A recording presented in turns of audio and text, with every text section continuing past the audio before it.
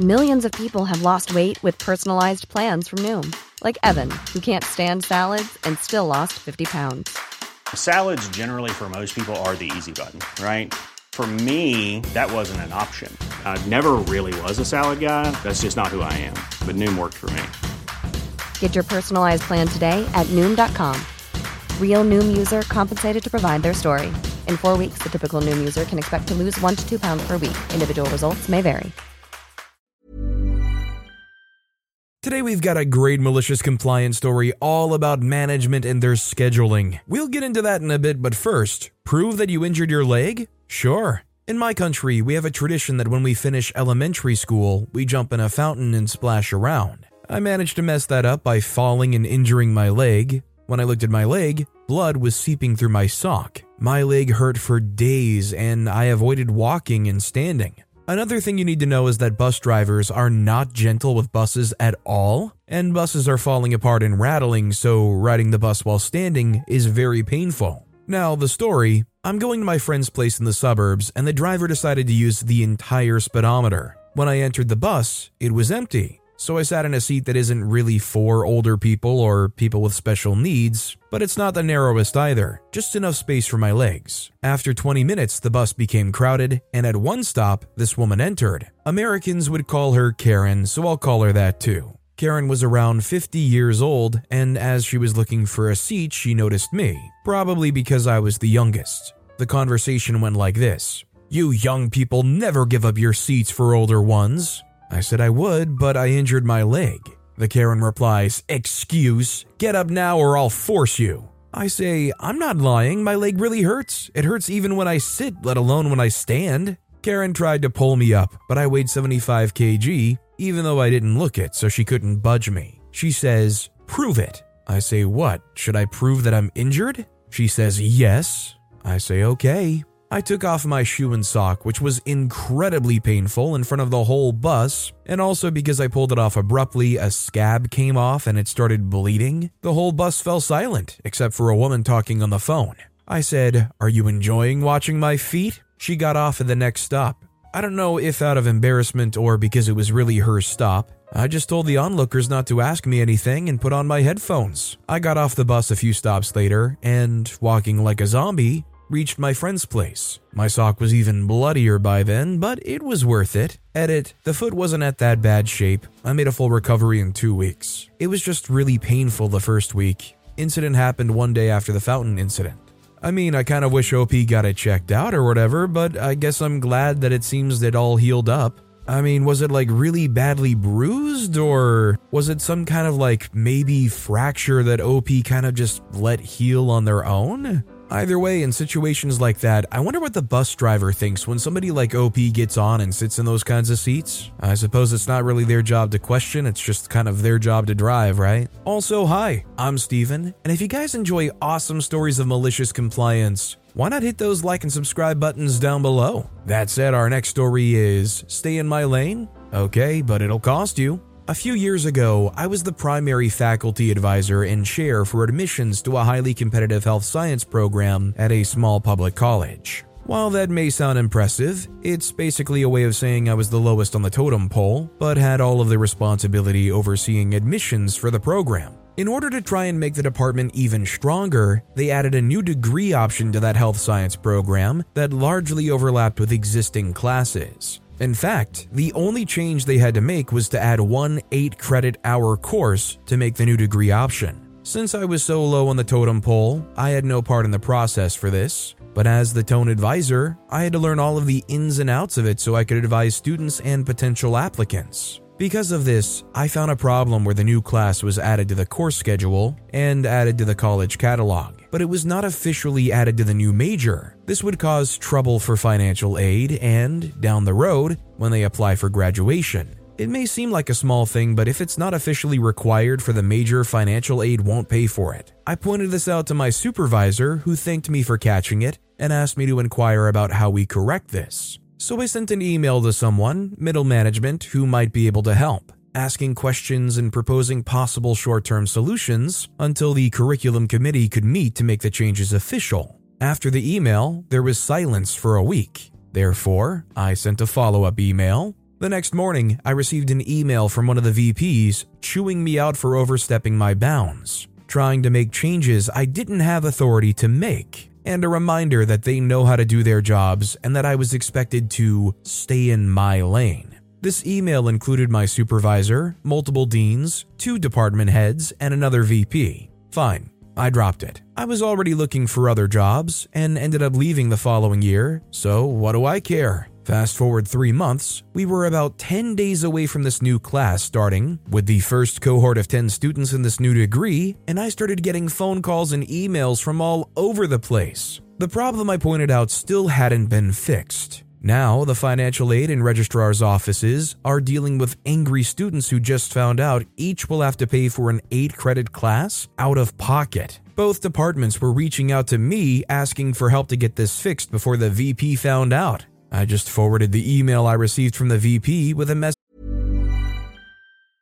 Ready to pop the question? The jewelers at BlueNile.com have got sparkle down to a science with beautiful lab-grown diamonds worthy of your most brilliant moments. Their lab-grown diamonds are independently graded and guaranteed identical to natural diamonds, and they're ready to ship to your door. Go to BlueNile.com and use promo code LISTEN to get $50 off your purchase of $500 or more. That's code LISTEN at BlueNile.com for $50 off. BlueNile.com, code LISTEN. Quality sleep is essential. That's why the Sleep Number Smart Bed is designed for your ever-evolving sleep needs. Need a bed that's firmer or softer on either side? Helps you sleep at a comfortable temperature? Sleep Number Smart Beds let you individualize your comfort, so you sleep better together. J.D. Power ranks Sleep Number number 1 in customer satisfaction with mattresses purchased in-store. And now, save 50% on the Sleep Number Limited Edition Smart Bed for a limited time. For J.D. Power 2023 award information, visit jdpower.com/awards. Only at a Sleep Number store or sleepnumber.com. That I was instructed to stay out of this and that their bosses were aware and that I was not to be involved. It's officially not my problem. And to anyone who might say I should have helped and not screwed over the students, you're right. Unfortunately, there is absolutely nothing I can do at that point. That's why I tried to address it months ago when I could have helped. The proper way to make this happen involves making the proposed changes to a committee. Then those changes would have to be approved by the executive board. For various reasons, this could not happen between then and the start of the class, so the VP contacted the state chancellor's office to see what kind of work around the state would approve to get this done now. However, the college was denied any exceptions. In the end, the college ended up having to swallow the cost of this course for all 10 students. I don't remember how much it was, but it was no less than $25,000. Well, I'll tell you what, next time something like this happens, OP is going to get a lot more attention.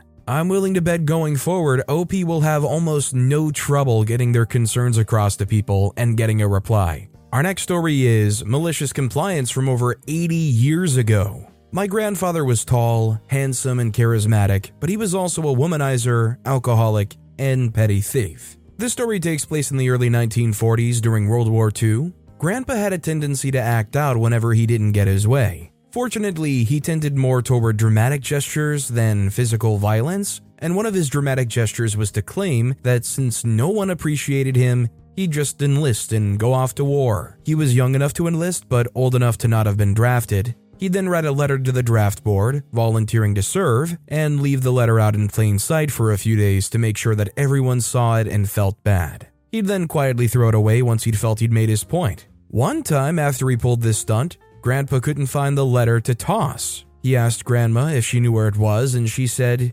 "Yes, I thought that you wanted it mailed, so I put it in the post yesterday." It appears that Grandma had had enough of his hysterics and decided to call his bluff. According to my dad, Grandpa was beside himself for weeks until he finally heard back from the draft board. Fortunately for him, they denied his application because he was a farmer and they needed him to continue producing food. That was the last time he pulled that particular stunt. Kind of a classic case of be careful what you wish for. Probably a pretty good wake-up call to knock off this dumb behavior and save everybody else the stress of that. Let's be a little less dramatic and attention-seeking, shall we? Our next story is, it doesn't pay to snoop, then accuse the boss. For some background, I own a tanning salon and it's open from 9 a.m. to 9 p.m. every day. There are usually 5 to 6 girls working part-time there, and the pay is $12 an hour plus cash commissions on the things they sell. Packages, lotions. It's worth noting that it's a small, non-chain business in a college town. All of the paychecks are kept in a drawer, in individual envelopes with the employees' names on them taped shut. They pick up their envelope on payday, and it's worked well, except for one instance. One employee decided to open everyone's envelopes to see their pay, and she was livid that one girl was getting paid $2 more an hour. Instead of just asking me about it, she decided to blast the employee group chat and accuse me of ripping them off, etc. Before you think the same thing, it's worth noting again that this is a college town with all college-age workers, which for my particular salon, it has meant it's very hard to consistently have someone who wants to close weekends. They're all usually going home, have plans, want to study, etc. I try to be super accommodating, and I work around everyone's schedules to the best of my ability. If someone says they cannot work, I do not ask questions, I just accept it and plan accordingly. So the reason this girl made a little extra was because she offered to close both days every weekend because she didn't mind. She didn't want as many week hours, so I offered to pay her a little extra because it was so difficult a lot of the times to schedule at. Plus, those 2 days can be a little slow, so commissions are usually not as good. I guess the girl who snooped never bothered to look at the schedule to see if there was maybe a reason that girl made a little more, even though she really didn't because she worked so few hours. Cue malicious compliance. I explained the situation to all of the girls. I told the snooper that since she was right, totally a rip-off, I would make sure to fix it. I started scheduling both the snooper and my weekend closer every weekend night for the next 3 weeks. I really only needed one person working, but I'd done a terrible wrong that Mom deserves the best, and there's no better place to shop for Mother's Day than Whole Foods Market. They're your destination for unbeatable savings, from premium gifts to show-stopping flowers and irresistible desserts. Start by saving 33% with Prime on all body care and candles. Then get a 15-stem bunch of tulips for just $9.99 each with Prime. Round out Mom's menu with festive rosé, irresistible berry chantilly cake, and more special treats. Come celebrate Mother's Day at Whole Foods Market. needed to be made right. At the extra pay for the snooper, of course. I would have done it longer, but she apologized and said she was totally fine going back to how it was because she wanted her weekends back, and the extra pay wasn't worth it. I guess we could have decided that together if she had just talked to me in the first place, instead of jumping to conclusions. Although you had to give her extra pay, it's kind of payback to her for her going around creating unnecessary drama to have to work these weekends and these nights. A little bit of communication would go a very long way. This next story is, the scheduler and management refused to let me switch schedules after scheduling me to close at 11 p.m. and open at 5 a.m. Okay, I'll call in, and the other bookkeeper will not answer her phone. Several years ago, I was a bookkeeper for a huge home improvement store. As a bookkeeper, I arrived at 5 a.m. to prepare for the store opening and/or stayed until 11 p.m. for closing. There were two of us, but for some reason, the scheduler and management would have one of us close and open the following day. We had a part-timer who worked 4 to 6 nights a month because she was in school. She did not open. The other bookkeeper closed and opened without complaining, but for me, that was absurd. Leaving the store at 11 p.m. and returning at 5 a.m. is unreasonable. We spoke with the scheduler and management to no avail, so whenever the schedule came out, we switched if one of us was scheduled to close and open. The scheduler and management noticed but kept quiet because someone was there to do the work, although they continued scheduling us to close and open for years. Eventually, we got a new scheduler and manager who wanted to flex their authority over all departments and demanded the other bookkeeper and I work the printed scheduled hours. We maliciously complied. The following schedule had me closing and opening. I closed and called in the next morning. They tried calling the other bookkeeper, but she didn't answer. I asked her not to respond. The part-timer couldn't work because she had school. No one else was trained in bookkeeping, not even management. This meant they needed to contact me for instructions on opening the store. I was paid a minimum of 15 minutes for each call they made. If the call exceeded 15 minutes, I was paid a minimum of 30 minutes. You get the picture. By the end of the day, I was paid for a full day. After that day, neither the scheduler nor the management said a word about which bookkeeper was working, regardless of the schedule. Obviously, the solution here was simple. Either let them do what works for the store, or you need to hire some more people because nobody is going to want to work at a place till 11 p.m. and then come right back in 2 to 3 hours of sleep max? That bookkeeping place is going to be in big trouble real quick if they wanted to try to keep that up. Our next story is forced to self-checkout revenge. I hate self-checkout at grocery. There isn't enough place for a full grocery and the weight detector doesn't work half the time. So I go once and all the checkouts are closed and I have to use the self-checkout and there's 2 employees supervising the customers.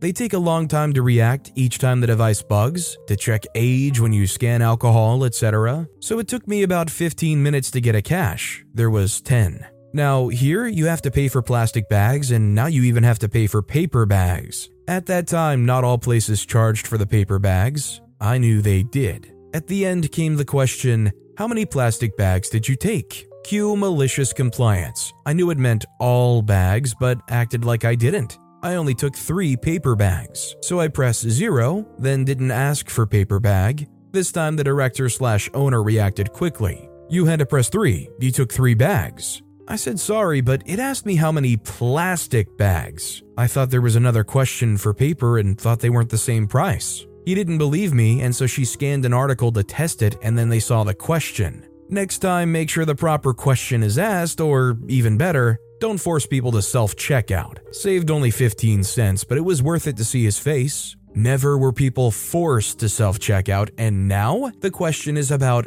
bags, not plastic bags. I think just about any other person in that store seeing what went down would say the exact same thing. I mean, if I were there and the question popped up and it said, how many plastic bags did you take? I'm pressing 0. 15 cents is 15 cents as long as it doesn't come out of my bank account. I think the real problem here obviously is there's some kind of standardized third-party checkout register company. I mean, it's probably not just a trivial thing to put in a request to get all those scanners changed around so they ask about bags in general. They do just enough maintenance to make them work well, and that's about it. But with that being said, that's all the time we have for today. Now, if you want to hear another awesome malicious compliance story, check out that video on the left. Or if you missed my latest video, check out that video on the right. That said, I'll see you all next time with some more stories.